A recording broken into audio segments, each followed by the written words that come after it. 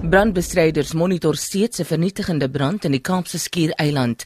Die woordvoerder van Kaapstad se brandweer, Theo Layne, sê 300 brandbestryders is op strategiese plekke om te sorg dat brande wat opvlam gou geblus kan word. Layne sê dit brand steeds hoog op die berge by Chapman's Peak, Hout Bay en Tokaibos. Hy sê daar is in die stadium geen planne om die hulp van bykomende brandspanne in te roep nie. Die hoof van die brandweer sal vanoggend 'n verkenning doen oor of die hulp van helikopters nodig is en waar die grootste bedreiging is. Die konstitusionele hof hoor vandag 'n appelaansoek van die Suid-Afrikaanse Reservebank aan teen 'n vroeëre beslissing ten gunste van die Suid-Afrikaanse entrepreneur en ruimtetoerist Mark Shuttleworth. Die appelhof het verlede jaar beslis dat die Reservebank die 250 miljoen rand moet terugbetaal wat Shuttleworth moes opdok om sy geld uit die land te kon neem.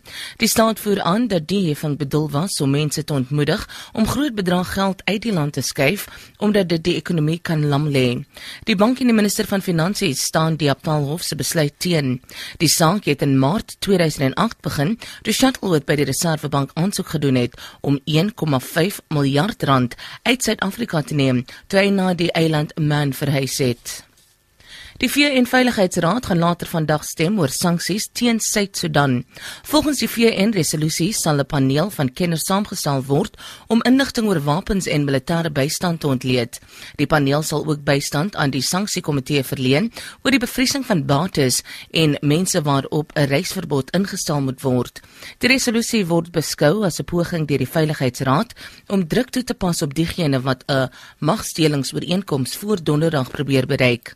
Talle VN-amptenare is gefrustreerd oor die stadige proses om 'n ooreenkoms te bereik nadat konflik in Desember 2013 uitgebreek het.